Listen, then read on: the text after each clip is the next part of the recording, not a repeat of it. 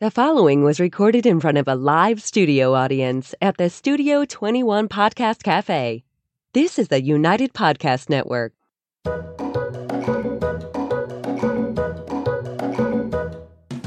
Welcome to the Quirky Dog Podcast, inspired by some of the quirkiest dogs you can ever imagine, and the owners who love them. This podcast is brought to you by the quirky couple themselves, Scott and Jess Williams. Their aim is to educate and entertain. Here's Scott and Jess. Welcome, guys, and here's Scott, Jess, and Jeremy this week. We are excited to have a special guest on the show from Boston Dog Lawyers, Jeremy Cohen. And first, we're going to start with the quirky tip of the day. The pig's all the way over here, so I got to handle it.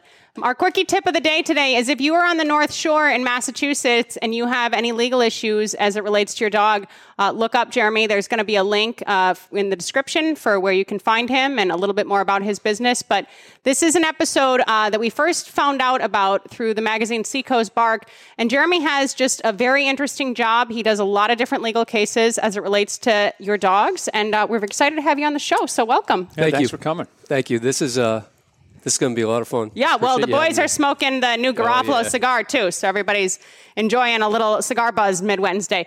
So tell us a little bit about what you do and some of your most common cases. And how you got into this in the beginning. Sure. I got into it because a dog very close to home, my stepkid's dog that lived with their dad, got loose. Okay. And he was dog aggressive, but a woman tried to scoop up her little dog, protect it, and Jesse bit her in the ankle.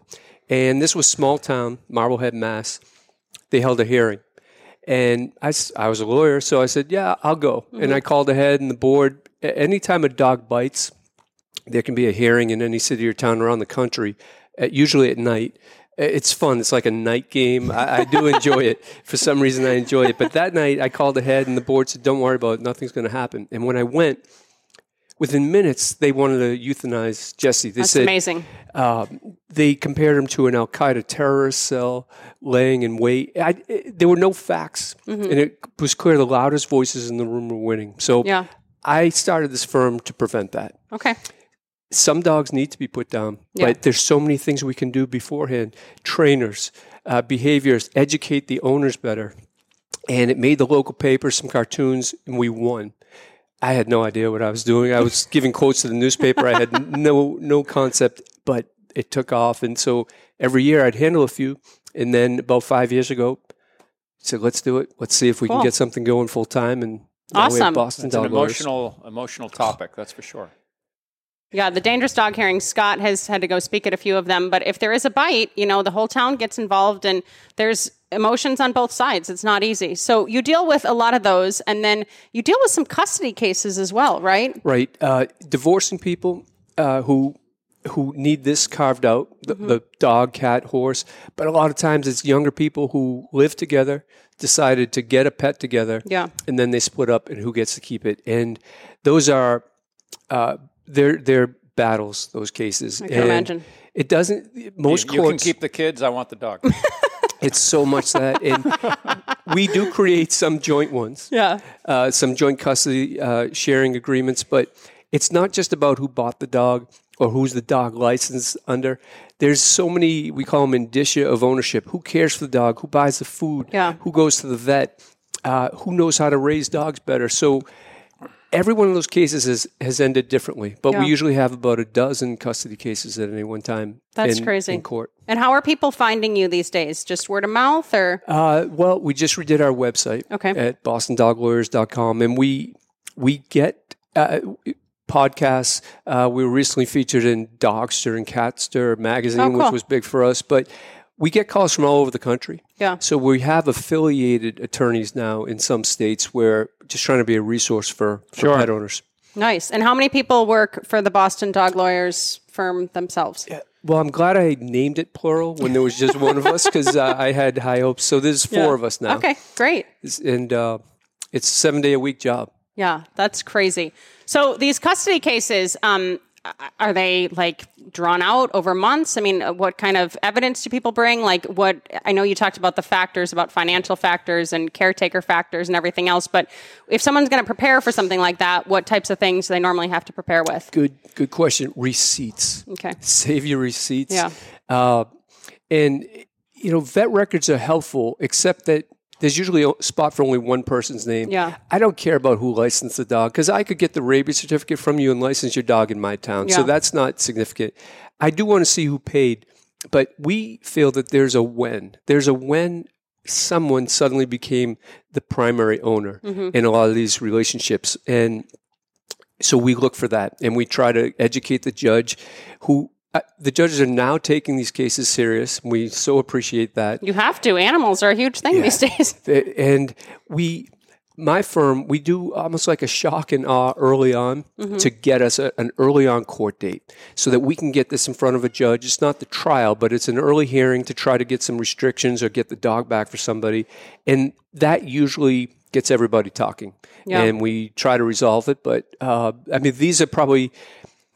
they're the toughest cases, but they're the most fun, because when you get that dog back for somebody after they were bullied and told by their ex, you'll never see that dog again. You keep doing this, you're just going to end up crying and crying. And we are crying because we're so happy to get the dog back and to see the videos of that. Yeah. And the custody cases often involve, I've had mother, daughter, grandson, grandmother right now, aunt, niece. So I really try to talk them out of it. Against each other? Yeah. That's tough. I try to talk them out of it and try to work it out. But by the time they get to me, I'm confident that they've sought all the other And when it ends remedies. in joint custody, what does that typically look like? Similar with kids, or? Well, it ends up in a shared agreement with consequences if you don't deliver the pet back on time. And usually the people just don't want to see each other. So we find a neutral place where there's a drop-off and pickup, maybe a daycare that they pay one day a week and they don't have to see each other. And so far, those have worked. We did one of our early cases, which just gave us so much confidence, was a judge in Boston split custody of the dog between Boston and Seattle. Wow. And that was like... we can do that, yeah. We can do this. I was thinking about that, crossing state lines and stuff like that. That's another issue. Yeah, and because once you leave Mass, the judge doesn't have jurisdiction anymore. Right. So will you bring the dog back? If not, it gets complicated. We did just recently get a dog back from Montreal to Pennsylvania because it was stolen when the people lived in Massachusetts. But it's complicated. Yeah, it is crazy because the dogs are so emotional, and I assume in a divorce, using that for leverage or any type of relationship conflict, using that for leverage is a huge thing. Right. And that's what we look for. Like, what's the real reason that this person suddenly took the pet and won't give it back to you? Because usually it's not for love of the pet. Yeah. Right. There's leverage or vendetta of some kind. Some spite. Yeah. One thing, a legal aspect that I ran into with a client where they were upset was they had their dog on a dog run in their yard because they didn't have a fenced yard. And the lady was walking down the street with her dog, and it pulled out of her hand, ran up into the dog's yard where the dog was on a tether, and those dogs got in a fight. She ran up into the property to get her dog back and got bit by the homeowner's dog, and the homeowner was liable for not protecting the public from her aggressive dog. That's how it went down, that she was at fault. Not if I had the case. And there wasn't anyone there to fight for her either. That's what I'm so concerned about. Is I love helping the people that we do, but there's so many who don't know you can get help. And not just from my firm. We can refer you out or you can find other lawyers. But no, you lost control of your dog. Our person had the dog on a run, under control. On private property. On their own property. This happens too much, especially with, I'm seeing a lot of delivery cases now. They came on the property and they got bit. While they're invited onto the property, essentially, they're not invited to walk around back. They're not invited to go over and pet the dog. And that's what they always do. Yeah. A lot of petting the dog. They don't know the dog. Right. But they're compelled. They go over and make friends with the dog that they have no business. And as trainers, how good does a dog feel when it barks and the mailman leaves? Because like, I just did my job. Yeah. Even though, they're going to leave anyway, the dog gets so confident that they did their job. And so I'm seeing more of that now. Also seeing a lot of nuisance cases where neighbors are complaining that the the dogs next door are barking so much it's interfering with their work because of COVID. People were home so much. Those are tricky because what really constitutes a nuisance? What's too much barking? Yeah. And I call upon animal control officers to intervene there, not to punish, but to try to help define and solve it somehow. Right. And they don't. They don't. I just find that they're so limited in some of the things they'll do. But I think that's a fundamental being an animal control officer is trying to neutralize things before it gets to a hearing or you need a lawyer. And quite often when they do come, the dog isn't barking. Right. So they're like, well, there's no barking going on, and yet the people are complaining over stuff that isn't really nuisance barking. They just don't want to hear any barking. Yeah, exactly. That's a different issue. Right. Yeah, tensions during the pandemic went up in general, so I guess it's a good way to outlet your stress. The neighbor's dog is causing trouble. Before we started, you mentioned vets. What's going on with that type of situation, just so I'm more clear what you meant there? Well, we believe we can change vets' behavior by holding them accountable. So it's too often we get a call a day about vet killed my dog, and 80% of them, it's not true, maybe even higher. And what we do is we say, we'll get the records. We've built a bank of about 30 veterinarians around the country because it's really hard to get a vet who will give an opinion about another vet's work. Yeah. Right. And we have the records reviewed. Did the vet meet the minimum standard of care? And if they did, great. Now the pet owner feels like, okay, I don't have to direct my attention at the vet anymore, because too often the vets just turn their back when there's a grievance because their insurance companies tell them. So people they're feel afraid like they're going to incriminate themselves somehow by even talking about it. Maybe. Exactly. Yeah. And what I have found, and I have given talks to vets, I have found that if they just talk to them, the calls would never come to me. People would go away, but they feel like I just plunked down $6,000. I brought in a dog to be neutered. Now my dog's dead and you're not talking to me. I need answers. So we're really trying one at a time to change that but there also is a perception that vets upcharge and things that you don't really need. And amazingly, this bank of veterinarians that I have, they believe that too. Yeah. So I know lawyers have a tough reputation, and but I'm doing what I can to actually eliminate the besmirching of vets online. If we can just get records reviewed and have a real opinion about did they do something wrong or not. And that's true. The upcharging stuff, we see it all the time with clients. All of a sudden, you bring them in for something, and it's $1,500 procedure when maybe it didn't have to be. So, and when something happens, it is emotional. But like you said, just those open lines of communication are hugely important, because people just need to be feeling like, there's no one at fault. And here, one of the tips: if your dog is going in for surgery, the time when it's likely they're going to have a problem is post-surgery. Does your vet facility, do they keep people there overnight? Some places they leave at 11, come back at 7. If something happens during those 8 hours, no one's there. Yeah. And a lot of dogs, they aspirate, and aspirational pneumonia, their lungs fill with just, as they're coming out of anesthesia, they might vomit. Inhale something, Yeah. And if someone was right there watching them, now, if they got a Pepcid AC beforehand, if they got a shot of Serenia, which prevents nausea, these little things could have prevented it. Yeah. So those are things that as a pet owner, it's been great to learn as I've gone through this business, but everybody should know that. Yeah, be conscientious. And people have asked that with us too, when we were boarding, is there someone there overnight to make sure if there was, God forbid, a fire? Is there someone going to be there to get my dog out? And one of the reasons that we had so much success is that we always had a person at the facility overnight. There was a bedroom built into our dog training place. And it put people at ease. It really helped a lot. That's a great point. We're dealing with a few boarding facilities now. Yep. In one of the cases, my client was very eloquent, and we now have what's called Ollie's Law, trying to get that passed in Massachusetts, because we thought boarding facilities were licensed. Yeah. They have no requirements in Massachusetts at least, of staff, training, and a fire emergency plan. And dogs got in a fight. There was only one staff member, and they didn't have any tools on how to break up a dog fight. So you got to check on your places. Do they have? You need protocols. One simple thing: a CO2 fire extinguisher. That can prevent so much, because it's clean. It it's safe. It just evaporates, but it's enough of a shock to the dogs to get them to stop doing what they're doing and buy the person a few seconds to. So you could carry one of those on your back when you're walking your dog, right? Yeah, exactly. Who needs bear mace when you have a CO2 fire extinguisher? And then if you have to see a fire, you're a hero. Well, the nice thing about that, really, to break up a fight, is that a lot of times people do carry mace, but their own dog gets maced. You know, it blows back in their face. It's all over everything, and it's pepper spray. You know, so it's not a pleasant thing. Yeah. All right. We are going to go to break super quick. When we get back, we are going to talk a little bit about legality and rescue. Does your dog seem anxious? Would you like your dog to relax? Do you want to feel more in control? Would you like your dog to cooperate?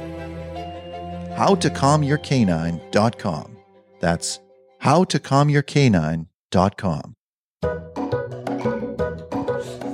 All right, we are back. We are going to talk a little bit about rescue here, but first I want to know, are there any breed trends as it relates to like these dangerous dog hearings that you might see, or even legislation? or even the veterinary stuff? Like, do you see certain breeds, like maybe an English bulldog more frequently is one of the vet cases? Do you see any trends like that? See, it's great to be interviewed by dog people because you know the questions. We know what's going on. Yeah. There's nothing worse than somebody who interviews me and they don't have a dog, so they don't know that question. Brachycephalic dogs are the number one problem at veterinary facilities because sometimes some major facilities think every one of those dogs should have airway surgery, and sometimes they're in for another surgery, and it's too much to do airway surgery and another surgery, and that leads to problems. And really, not every one of those dogs needs airway surgery, but you need a vet who knows that breed. This hits close to home when I get calls about golden retrievers because I have a golden. Boy, those dogs really suck, don't they? So unfriendly, just so unfriendly. So with vets, you do want to make sure they know the breed because some breeds have very unique anatomy, and the smaller the dog, just the more complicated it is. And that's when I see a lot of issues with dental procedures on smaller dogs, Pomeranians, Yorkies, because you don't know what's going on until you anesthetize them and go in their mouth. But when you start putting tools in their mouth, I see so many injuries come out, to the eyes, to the back of the eyes, and to the nasal cavity because it's just so small in there. Yeah. And these are risks, but you need to know about the risks. Is your vet telling you those risks? And there are some breeds that can't handle anesthetic as well as others. Right. Yeah. They need certain types of anesthetic and all kinds of side effects. Exactly. Yeah. And anytime your dog goes for surgery, there should be a pre-surgical blood work to make sure that the dog can process the anesthesia. Yeah. These are just things that, as a pet owner, I had no idea about, but I've learned through the cases. And that's not necessarily an upcharge. That's trying to take care of your dog. Yeah, that should be a commonplace practice, just like a boarding facility, somebody being there overnight, all of those little things. What about the dangerous dog hearings? Do you see any? Sorry, did you have another thing No, to I was say? going to get to that. Okay.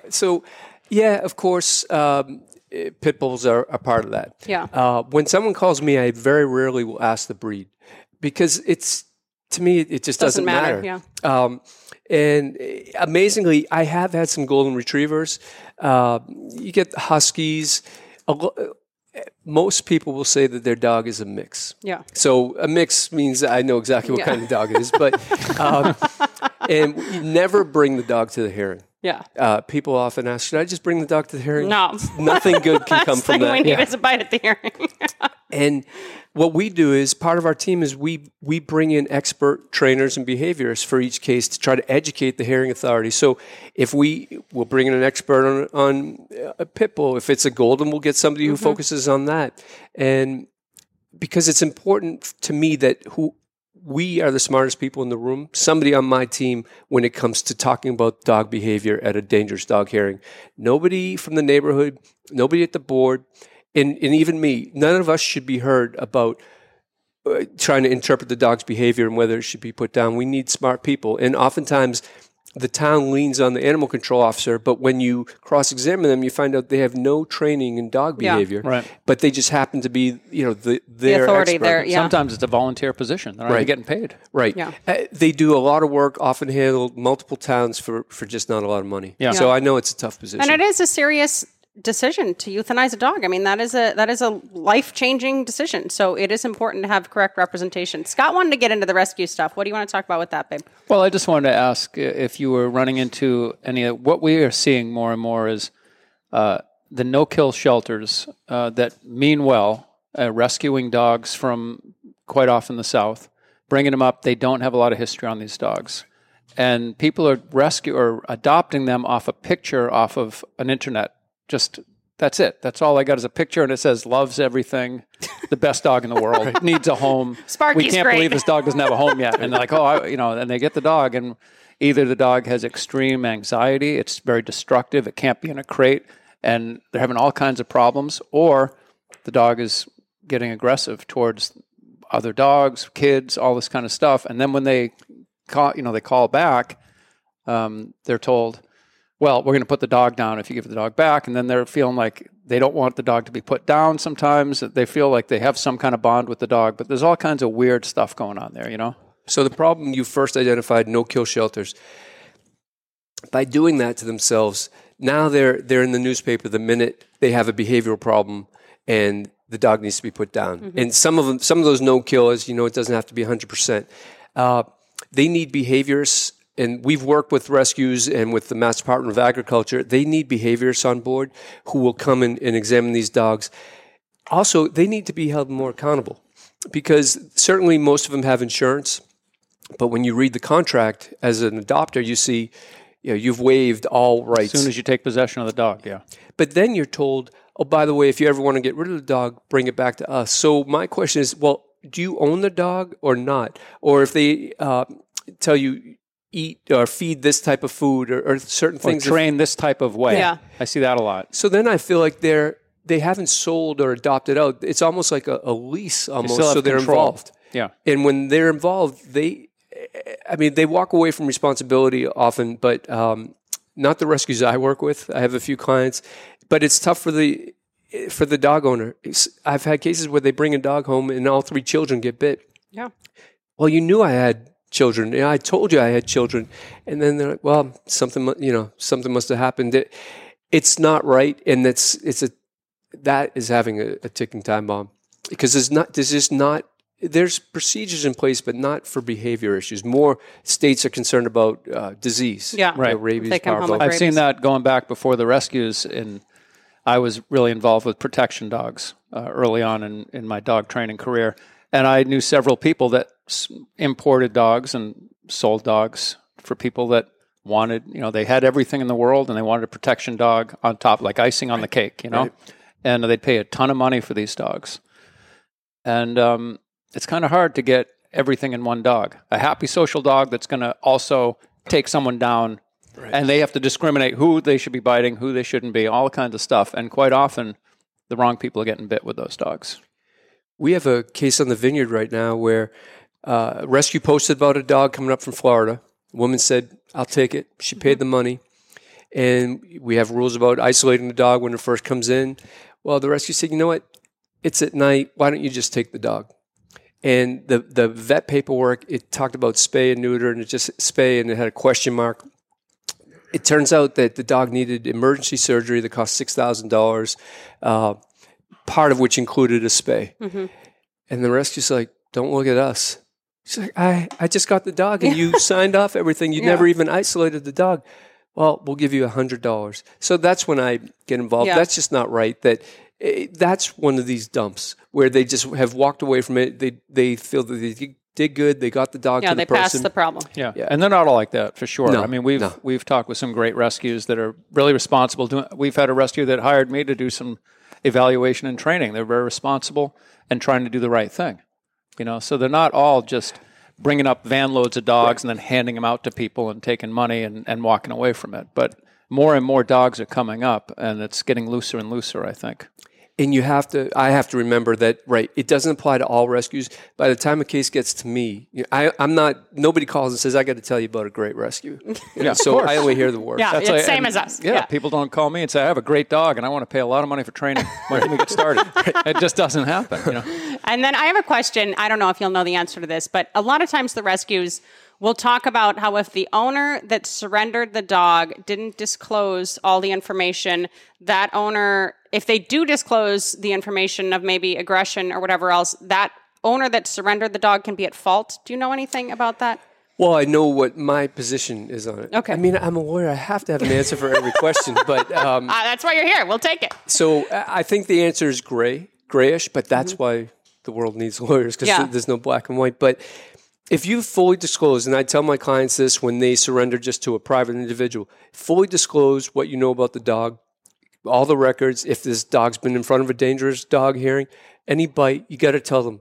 Then it's with knowledge. So I'm okay with that. I feel like you've done your job. It's when they find out, and a good lawyer on the other side will dig and investigate and finds out you knew and didn't share that. And that's kind of with all of our rules about negligence. You know, if you knew something existed, a hole in the parking lot, and you did nothing about it. So if you knew this dog has a tendency to bite and you didn't tell us. Yeah, So that's true. If the dog had a course. 10-day quarantine from a bite before and it was on record, you dig and you find that out, and then there's negligence there. All right, let's talk crazy stories. Scott always likes to talk crazy stories.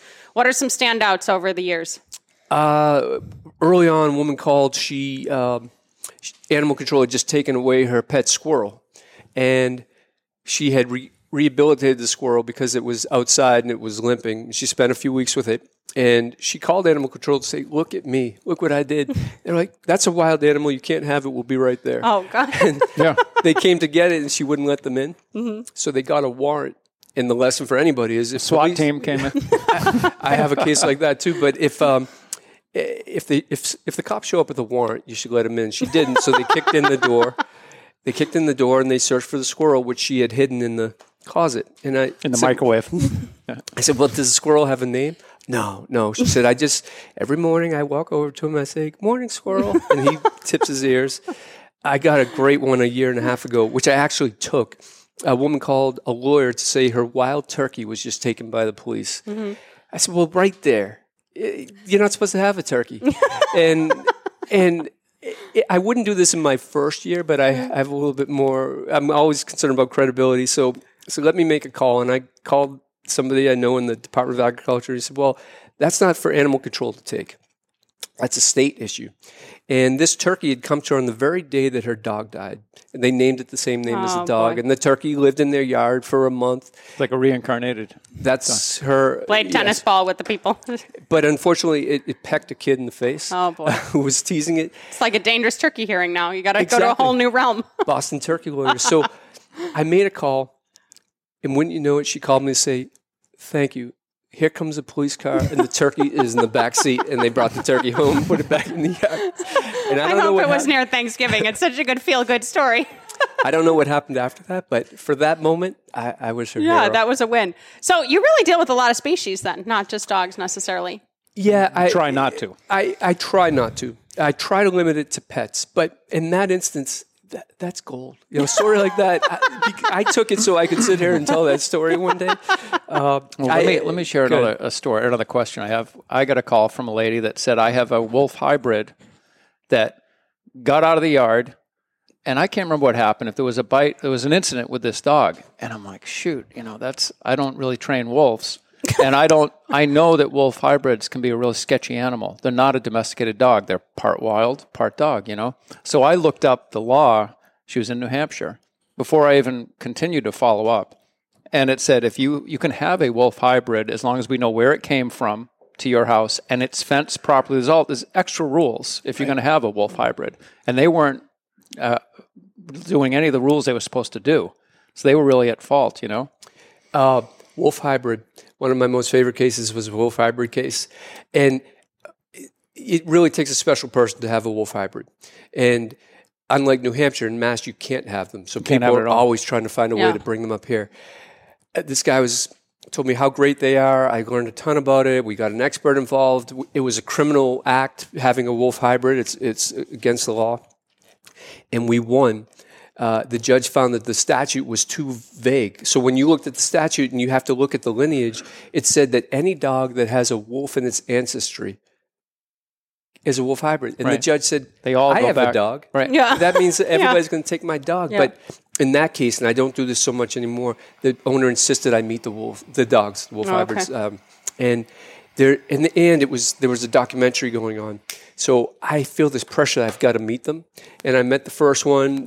He was great, Keanu. Then I met Luna. And they said, just hold her by the neck and just hold her down. Well, I think they set me up because suddenly she's growling. She keeps turning back to bite me. And I'm thinking, I can't believe the hearing's tomorrow. Hold her down harder. The hearing's tomorrow, and I'm going to show up with a dog bite.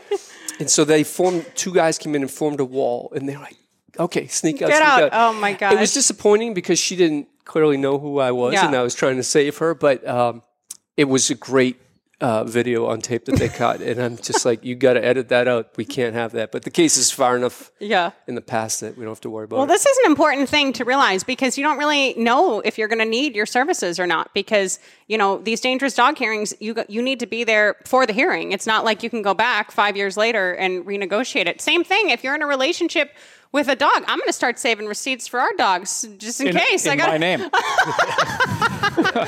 but really, I mean, these are little intricacies that you don't consider when you own an animal. But with this legal aspect kind of on the rise, it's important to plan ahead and definitely save Jeremy's information for when stuff pops up. The nice thing is I have a lot of clients that have dogs that have aggression issues, that the people have done a lot to keep them under control and whatnot. But it would be great for them to have your card in their back pocket because quite often, I don't know what the odds are, but probably half the time it's not even their fault because someone came in and got too forward with their dog and they had no business doing that, And they don't know until they talk to you. They may think immediately, I'm guilty, my dog's aggressive, but really, I mean, I'll tell you, I had a dog that bit someone 20 years ago, and I had him in the backyard in a fenced, contained area. It was triple fenced from the street, but I had a pool guy that would come in and take care of the pool. So he comes in through the one fence, and then he's in the backyard, which there's no way any dog can get to him. But then he sees my dog barking, so he goes and he sticks his hand in through the friggin' gate, and the dog bites him. He didn't report it, but the next week he came in, he goes, oh, your dog bit me. I said, how is that possible? Right. I got this dog triple fenced. Right. He goes, well, it was my fault. I stuck my hand in there. Now, he never filed a complaint or anything, but protecting your dog from the idiocy of the public is really tough.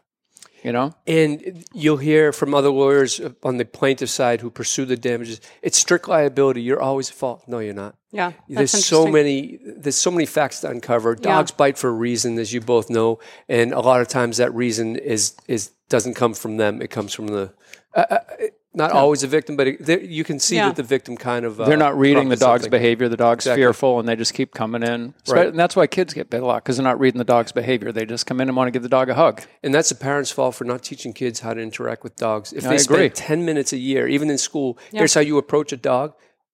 Half of the 4 million bites a year are to kids 12 and under. Yeah. So that's preventable. And I found out just recently because I have a client who is a nurse practitioner for a plastic surgeon.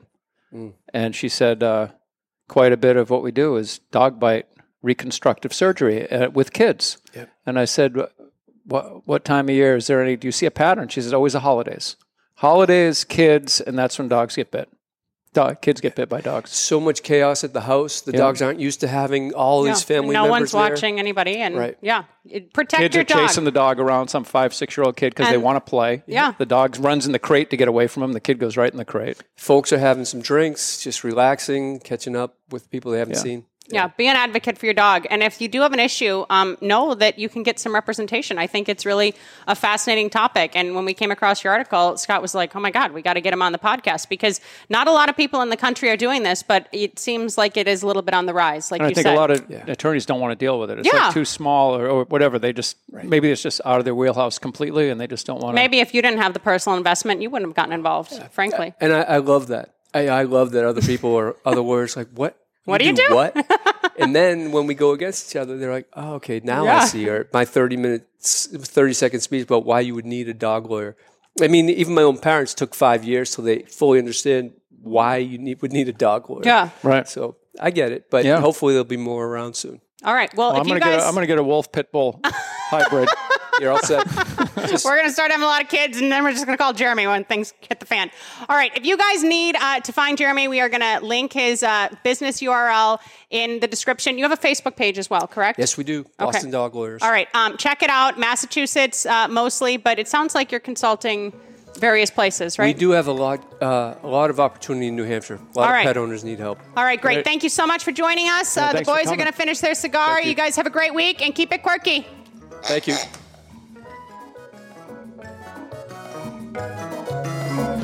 The views and opinions expressed by the hosts, guests, or callers of this program do not necessarily reflect the opinions of the Studio 21 Podcast Cafe, the United Podcast Network, its partners, or affiliates.